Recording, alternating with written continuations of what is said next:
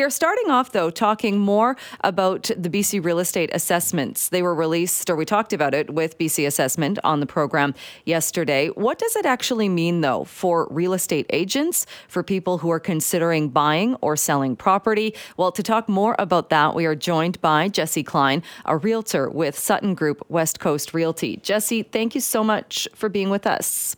Thanks, Jill. Well, I was looking at a lot of your reaction to the BC assessments and the numbers. We were talking about them on the show yesterday. Can you talk a little bit? One tweet that you put out, you said that you showed a house in Langley that's been on the market more than 150 days, listed at $999,000, the tax assessed value $1.25 million, and then you wrote RIP to every realtor in a listing appointment telling the seller their home is worth $250,000 less than the government says. Can you talk a little bit more about that? Yeah. That was a property I was showing, and the assessment, it's not uncommon for an assessment to be off maybe $100,000 on $1 million home. And so when we're talking with sellers, they can understand that maybe the assessment doesn't factor in that the interior condition isn't very good in the home, or maybe it's on a busy road or something like that, and it didn't factor it in.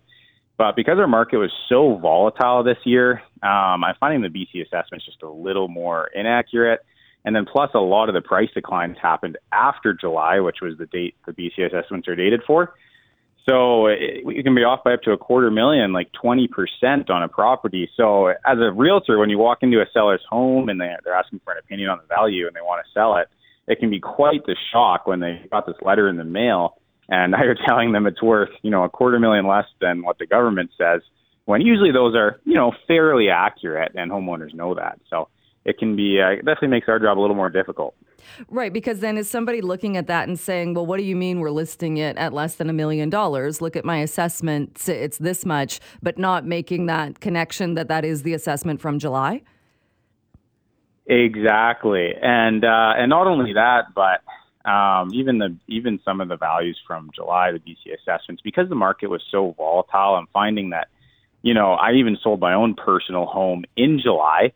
And being a realtor, I didn't undersell my home, I don't think. I know values pretty well. And I actually ended up selling my own personal home for $120,000 less than what the assessment just came in at, which is supposed to be July 1.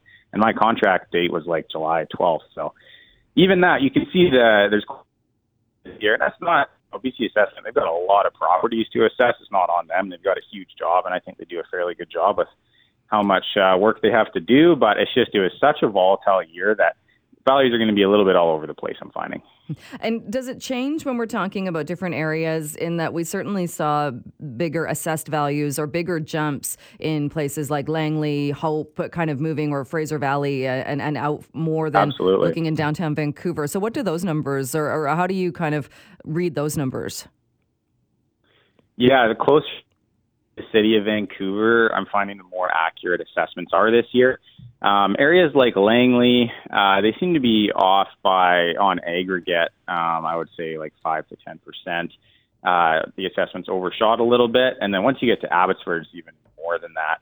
I just sold a house in Abbotsford for $899 that was assessed at $1,050,000. And then, same with Chilliwack, Hope, Mission as well. Just because these areas went up so much, like some detached houses were up 100% in 24 months earlier this year, like they doubled. And so they're coming down a lot faster as well. Whereas the city of Vancouver, a lot of properties are still worth the same they were back in 2018. And so they just aren't coming down as much. They're a little more stable. And so the assessment values are just more, they're closer to what the actual market value is. It's a little more stable out there. So what does that do then for people like yourself selling houses when you've got that disconnect with some of the sellers? And what are buyers expecting then as well? Or are they expecting those prices to really drop a lot? Yeah, I think that buyers and sellers, they're always trying to look for, I guess, the most reliable way to determine a property's value. So ideally, you got a competent real estate agent who you trust, and you can actually rely on their opinion, and they do a good job for you in showing you the active listings in the area and what properties are actually selling for in the last month or two. And then that will help you determine, the thing is, a buyer will go out there, they'll look at, let's say, 5 or 10 houses in the same neighborhood, and they'll know who's kind of offering the best product for the price. And so the BC assessment, like, it means something, but at the end of the day, you're kind of comparison shopping and determining your own value in that sense. And sellers know their houses, if their neighbor's house is listed at, 999, go on at 125, but their neighbor's the same square footage and they have a renovated kitchen. Well, it's kind of, at the end of the day, people might kind of try, but they're going to end up conceding and realizing, okay, the market's a lot softer than what the BC assessment's indicating. Right. Do we rely too much, do you think, on those numbers from BC assessment?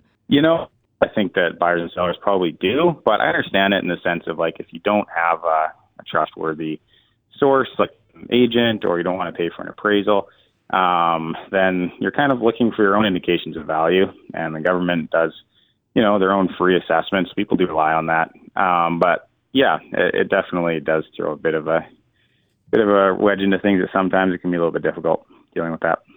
I saw as well that you had put out on social media about mortgages and saying if there's anybody out there that's locked into a 10-year fixed rate 2.1, if you locked in 2020, wow, what a great thing to do. And that tweet also got a lot of response. How do you think that's going to play out as far as the shift in mortgage rates and interest rates and what we're going to be looking at for 2023? Yeah, I think as long as our mortgage rates stay above 4%, I don't really see our market picking up from here. Our prices they can't really support that. Even back in 2018, our mortgage rates went up to about 3.5%, 3.7%, and our market slowed considerably. Prices went down about 10% in 2018. So now we're looking at, around 5% right now, and some mortgages in the low fours. But I think unless we get below that 4% mark, I don't think we're going to see much of a pickup this year.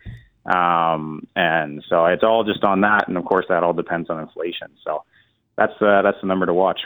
And I would imagine, too, does that make it difficult even for people that maybe were thinking of making a move? Are they more hesitant now in that you don't want to lose that rate that you may be locked into in 2020 or 2021 and concerned about, say, a 5-year mortgage maturing?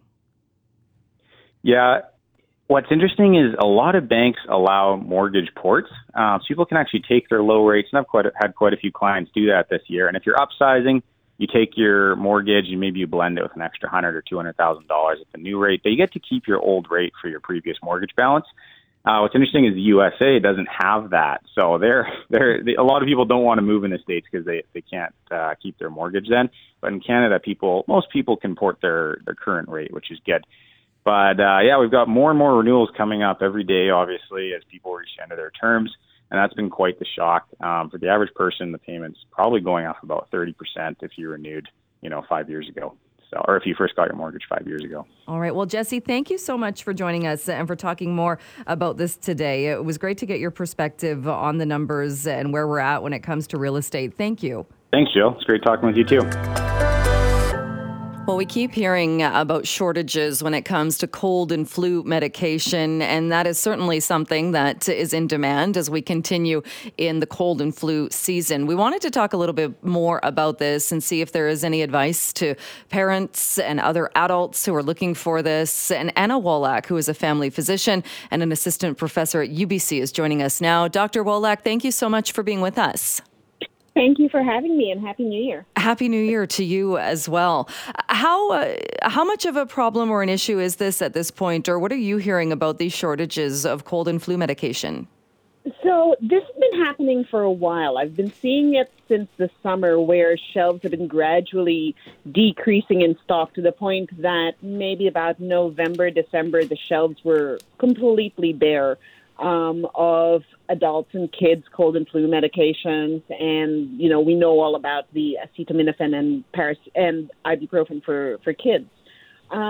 So I'm also hearing more and more people telling me, both, as my patients and socially, a lot more people are getting sick. This is our first winter without any of the protections that we've had over the last 2 years. So viruses are transmitting like crazy, and people are getting sick. And the usual over-the-counter remedies that they used to rely on, even lozenges, people are having a hard time finding their usual lozenges. So it's starting to become more of an inconvenience and more of a problem for people. And do we know why it's continuing this way, whereas in the United States, other countries seem to not have the same problem or the same shortages that we're seeing on Canadian shelves?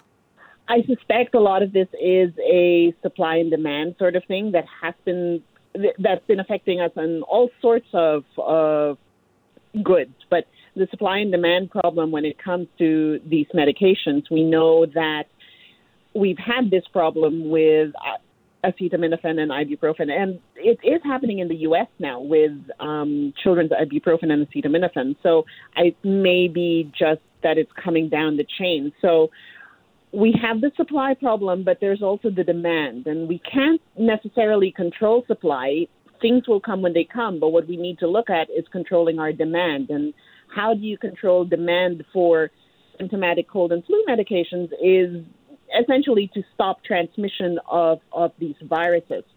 I do want to add that one of the things is that these cold and flu medications are more for symptom relief rather than actually treating anything. So people can also tend to, there are some home remedies that people tend to rely on, like a lot of chicken soup, for example, and making sure they stay hydrated. But the supply and demand balance, we need to make sure that we're reducing transmission of illnesses. We now have a new COVID subvariant that is circulating. We are still in the midst of respiratory virus season, so we do have a few months to go. Right. And that's a good reminder.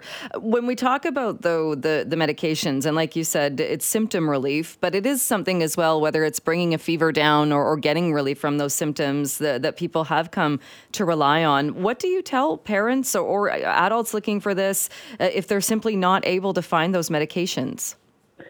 So a lot of things are after evaluation with your healthcare provider. So things like for cough, if it's appropriate, you could try using things like honey. For congestion, to try to, steam the area and try to use nasal sprays, saline nasal sprays to try to clear the congestion.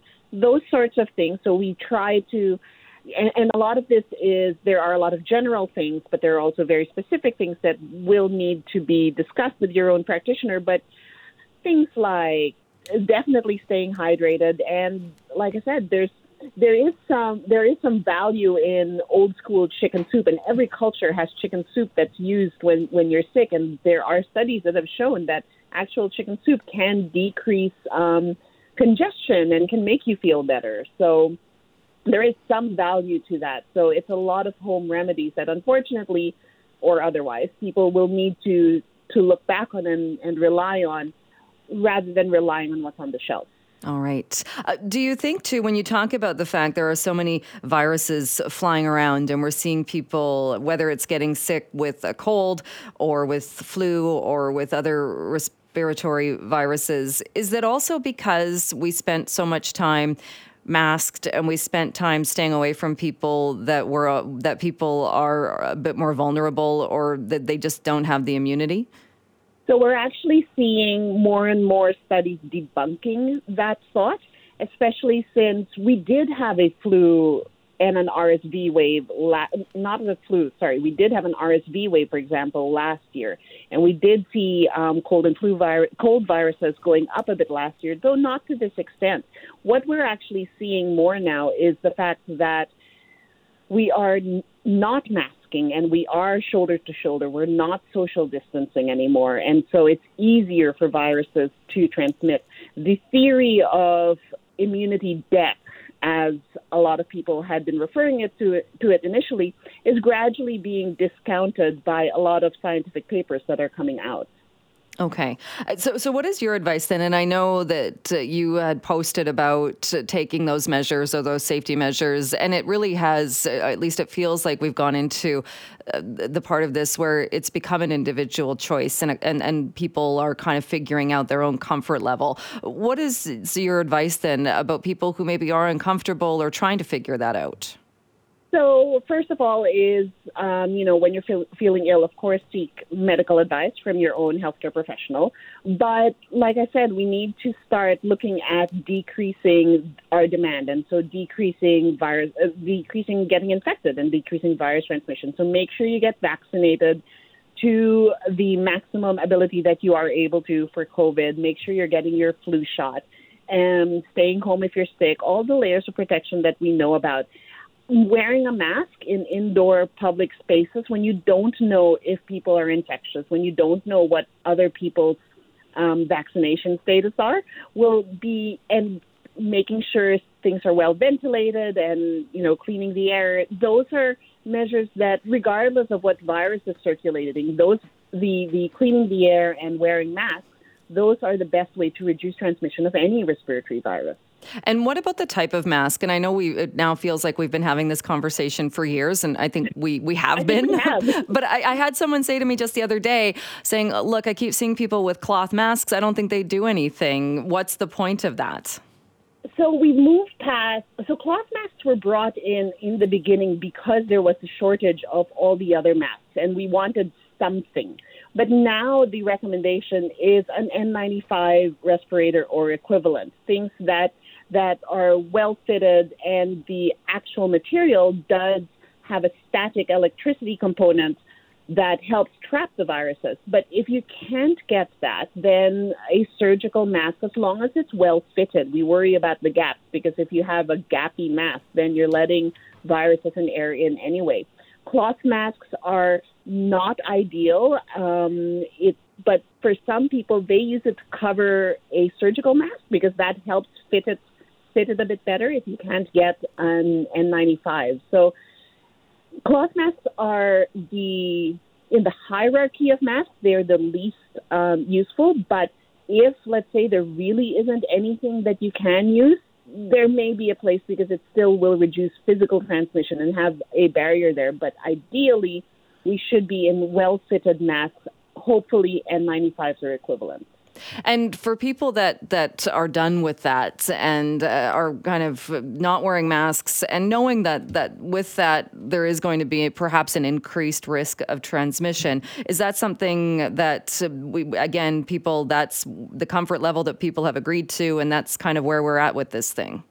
Yeah, so I don't know. So until messaging comes from the government, for example, whether there would be more masks required, people are now choosing where to wear masks and where to wear their masks. It would be nice if people were wearing masks in essential areas, for example, like public transit, where people have to be. So people who don't have a choice as to wearing a mask or not. One thing, there is a mask mandate, though, is hospitals and healthcare settings. So doctors' offices and hospitals, there is still a mask mandate there because we want to protect our most vulnerable. But when it comes to people choosing their masks, choosing whether to wear masks or not, if they choose not to wear a mask, at least please think of yourself and others, and making sure you're staying home when you're if you are symptomatic, if you have any sickness, and, covering your mouth when you cough, and washing your hands after you cough into your hands, those sorts of things, just to try to minimize the transmission and being aware of everybody around you who may or may not have the same level of immune competence that you have. All right. Dr. Anna Wolak, thank you, as always, for coming on the show. Appreciate your time today. Thank you for having me. Well, you do not need to be a 911 call taker to know that it can be a very stressful job, and put into the mix a bunch of calls that are not actually emergencies. The stress levels can be even higher. Every year, E-Comm releases the list of the top 10 nuisance calls. This year, there are some doozies on that list. And joining me to talk more about it is Kayla Butler, Communications Manager with E-Comm 911. Kayla, thank you so much for being with us. Thank you so much for having us, Jill. Every year we have this list, we see this list. I know every year many people shake their heads and wonder how this keeps happening. But let's go through the top 10 nuisance calls of 2022. What are some of the calls that were on that list? Absolutely. So, of course, topping the list this year, we have someone that called in because the nozzle wasn't working at the gas station. So, they paid for their gas, they went to pump it. Unfortunately, nothing's coming out. Very, very frustrating, Jill. I can only imagine. But of course, that is not an emergency situation. That's not a reason to dial 911. Hang on to your receipt, call the phone number that's on at the gas pump itself, or of course, go ahead and make that consumer complaint after the fact, but please don't dial 911. That is not a concern that the police can help you out with. Some other calls that we had on the list this year, having a flat tire, people playing basketball in a public court at nighttime. That, of course, if it's a noise concern, can be directed to the bylaw office. Someone wasn't picking up after their dog. Lots of the calls on the list this year, Jill, have much more appropriate resources that people can turn to. They're going to get help faster, of course, because they're not dialing 911 and then being redirected. And of course, they are not taking up those critical emergency resources from people who could be in life or death situations. And looking at those calls and those ones that you just outlined, and people might think that those are the most ridiculous, but this top 10 list goes on. Number 5 on the list, somebody was using their garbage bin. Was that somebody that called in because somebody was using their bin, say they had a bin outside their home or in the alley and someone called 911? That's right, Jill. And of course, certainly not a reason to dial 911. I'm going to stress that a little bit further. That's not even a reason to call the police non-emergency lines. Unfortunately, the police aren't going to be able to help in this situation. But a really appropriate resource for that is, again, to dial your city bylaw office. Reach out to them if they have an online reporting tool. If you're located in the city of Vancouver, either your business or residential, of course, you can dial 311. One thing that we're really noticing a lot, Jill, it's becoming increasingly concerning, is the amount of people that are dialing 911, whether it be from this top 10 list or other calls, and right off the gate, they're saying, hey, I know this isn't an emergency, but. And it's very clear, Jill, that in a lot of these situations, people know they need help, and they just don't know where to call. So there is a really fantastic list of alternative resources on E-Comm's website. That's nonemergency.ca. That'll outline some really fantastic, appropriate places to call in a lot of these situations where you need help, but the police are simply not the best resource for you. Right. And that's also kind of concerning, isn't it? That if somebody's starting the call saying, hey, I know it's not an emergency, but they've not obviously taken the time to find those other numbers. Maybe they couldn't find those other numbers. But what are the concerns then when somebody is doing that and taking up that time with a call taker at the E-Comm Center? Absolutely, and it's important to recognize that E-Comm handles 99% of the province's 911 calls. So if our call takers are answering, even 1% of the 2.1 million calls that we answered last year are nuisance calls or inappropriate reasons to dial 911, that is a lot of critical resources that are being diverted from people who are facing life or death situations. They're critically ill, they're critically injured, there's a crime in progress. It's taking away resources from those people experiencing those true emergencies, and it's taking away our ability to help them as quickly as possible. So again, really critical that people keep these 911 call lines free. If you're experiencing a life or death emergency, a crime in process, the really big key factor to remember is, do you need immediate response? And that's immediate response from police, fire, or ambulance. If there's a time delay and it is a police matter, then certainly look at deferring to either online crime reporting or the non-emergency lines. And like we've chatted about quite a bit, sometimes it's not even a police matter, and maybe an appropriate resource is better found on that non-emergency website. And what about when somebody calls in, and I'll use another example from the list. So number 10 on the list of calls that are not emergency calls was someone cut in line at a car wash. So if a call taker gets that call, they do have to take it seriously, don't they? In that maybe somebody's in a dangerous situation, maybe somebody's trying to get attention and they're saying this in a way. They do have to take it seriously until they prove it's not, don't they? Absolutely. Our call takers are trained inside and out. You have to treat every single call like it is a genuine emergency until you've taken the time to determine that it is not. And it can be as simple as asking a couple of questions. Are you safe? Is anybody telling you what to say? But to your point, Jill, I think we all are familiar with, the pepperoni pizza story where a caller in, I believe it was in the U.S., called in, pretending to order a pepperoni pizza. And the call taker, who of course is well trained, started to pick up on some of those cues. Our call takers have very much the same training. They're listening to background noises. They're asking those questions. If somebody calls in and says, hey, someone cut in line at the car wash, our call taker is starting to think, okay, is there something else here? And that's part of why these calls to 911, when they aren't emergency situations, are so detrimental, because you're taking that time and space. The call taker has to spend that time with you to check in, make sure that you're okay before they can let you go and move on to that next potentially life or death emergency call.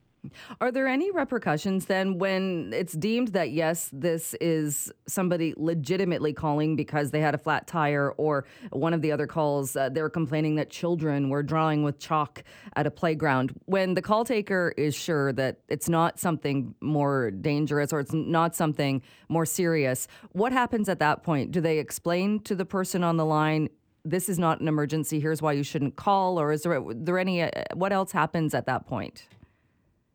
Sure. So at that point, Jill, our call takers, their biggest priority is moving on to that next 911 call that could be that life or death situation. So yes, of course, a quick explanation of, this isn't an appropriate reason to dial 911.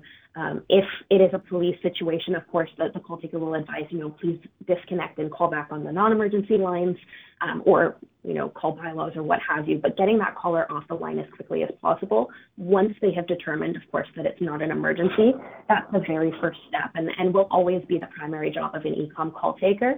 From my perspective, of course, my job is to have these conversations with people like yourself and spread this public education so that the general public really do know what 911 lines are for, what non-emergency lines are for, and then, of course, if you need help and you just don't know where to go, what are those alternative resources that you can turn to?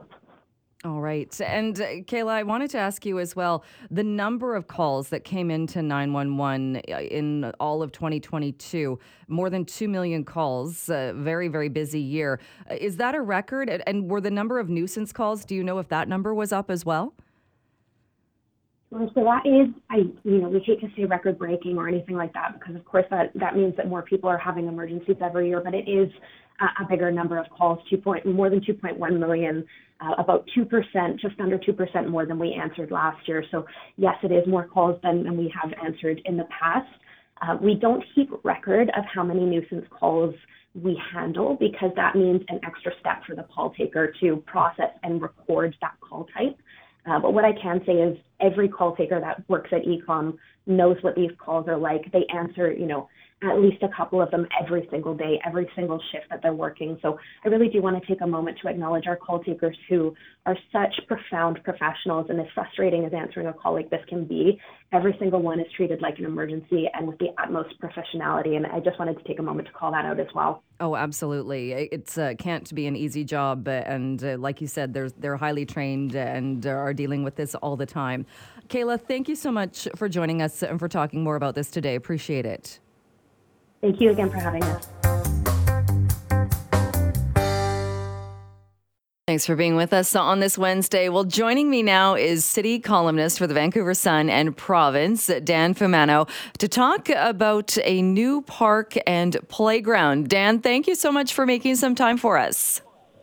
Thanks, Joe. Thanks for having me. Well, I love the title of this, Making Vancouver Playgrounds a Little Less Safe for the Kids' Sake. Tell me a little bit about the article and what kind of prompted you to take a look at this. Well, the thrust of the article is that there's this body of research, international body of research, from researchers around the world who study children's health and children's play. And they've suggested that over the years, risk-averse governments tried to make playgrounds safer and safer, which, of course, is understandable. No one wants kids to get hurt, and, governments don't want to get sued if kids get hurt. But there's this body of research suggesting that by making the playgrounds too safe, that actually has some drawbacks, because it was making the playgrounds and play spaces boring, effectively, or just they didn't have the same benefits that kids get from playing on challenging or what the researchers call risky play. If there's some level of perceived risk, if children are sort of trying to overcome obstacles, and there's obviously, you don't want it to be actually dangerous, you don't want kids getting seriously hurt or maimed on playgrounds. But if there's some level of perceived risk or challenge, then that helps kids with their development and helps them become more resilient. So that was kind of what the article was about, and it was sort of trying to summarize this research, including there are some local researchers who are experts in this area. Right. So kind of finding that balance, I guess, because anybody of a certain age will likely remember playgrounds when they were little. I remember the merry-go-round, which sent at least one kid to hospital with a broken leg every few months. Certainly, we don't want to go back to that. But I know you took your family to one of the newest parks in Vancouver, which is very different from that. But is that where you kind of saw as well that this different or this swing to the more safe playground? Yeah, exactly. And that was kind of what sort of I had heard about this concept about risky play and about how about how experts were sort of trying to encourage play opportunities that had this perceived risk and these obstacles and stuff. I'd heard about it. But then, what sort of brought it home for me was when I brought my own twin toddlers to this new park in downtown Vancouver.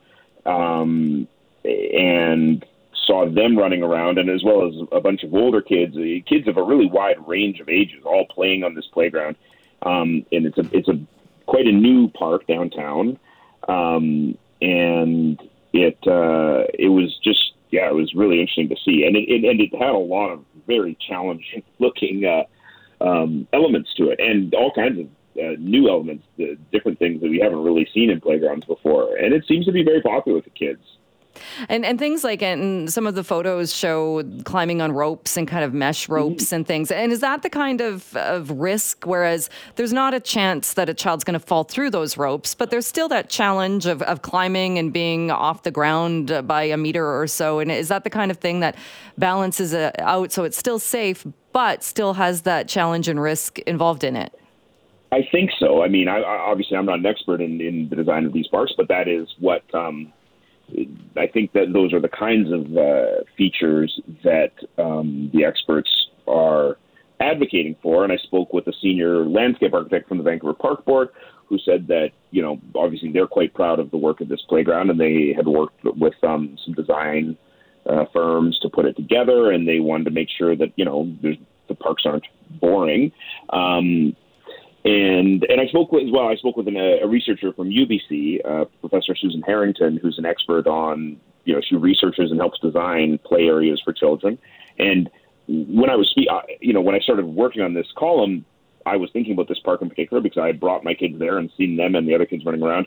But when I was speaking with Professor Harrington, she, without prompting, brought up this example in Vancouver, saying that, there was this concerning trend sort of in the 90s and starting a couple decades ago towards making playgrounds really, really safe, making them as safe as possible, possibly to the detriment of kids' activity and development. But she brought up this recent park as, a hopeful, an encouraging sign that playground designers were trying to introduce these elements of perceived risk into playgrounds again. She also mentioned a playground in Richmond, a public park in Richmond called Terra Nova, that similarly has a lot of kind of challenging, risky play kind of opportunities for kids. Yeah, I liked too one of her quotes in your piece too. Says when she talks about the difference between dangerous and risky, and making sure that those two things are very different. This park too, I would imagine, and you kind of talk about this. It's not as though this is a big expansive space where they can put a grass field and things. So it was also not cheap, but also getting creative. Yeah, definitely. So it was not cheap, as you say. I mean, it cost, I think the total construction was upwards of $15 million. But that also does include public washrooms on site, which there's a big shortage of in Vancouver. It also includes an on-site cafe, which is great. There's this wonderful little coffee shop where you can buy sandwiches, coffees, whatever. And then it also includes all of this pretty elaborate construction. But as you say, it's not a huge space. It's less than an acre. It's right downtown. The park's official name, it's an indigenous name, which, I'm not able to pronounce offhand. It's kind of cool. It's the first park in Vancouver to be gifted a name from the Musqueam, Squamish, and Tsleil-Waututh nations. But the name means rainbow, so it's also kind of known as Rainbow Park. But yeah, it's pretty creative because it's not a huge space, so they kind of just went up. So it's quite vertical. There are all these elements, these towers that kids can climb in. It is worth seeing if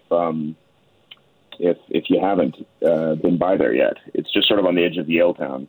And how did the experts weigh in? Did your kids like it? My kids loved it. The biggest problem was when we were trying to leave, and we were kind of like, we had to go because we had to be somewhere else, and they really didn't want to leave. So that was one challenge. But I mean, that sounds like a pretty positive review. No, the kids loved it, and then our nieces as well. They're older; they're 10 and 7, and they loved it. And our kids are only, they're turning 3 in a few months. And they loved it. And then there were kids of all ranges there, and just everybody was very active. It's a very well used park because obviously there's a lot of residents in that area. There's like 10. I think the city says there's something like 10,000 residents within a 5-minute walk of this park, and 17,000 people work within a 5-minute walk of that park. So it's a very dense area. Obviously, most people who live around there don't have backyards or access to much private outdoor space. So it's a very, well-used park. All right. Well, Dan, thanks so much for joining us to talk more about this. Appreciate your time this afternoon. Thanks, Joe.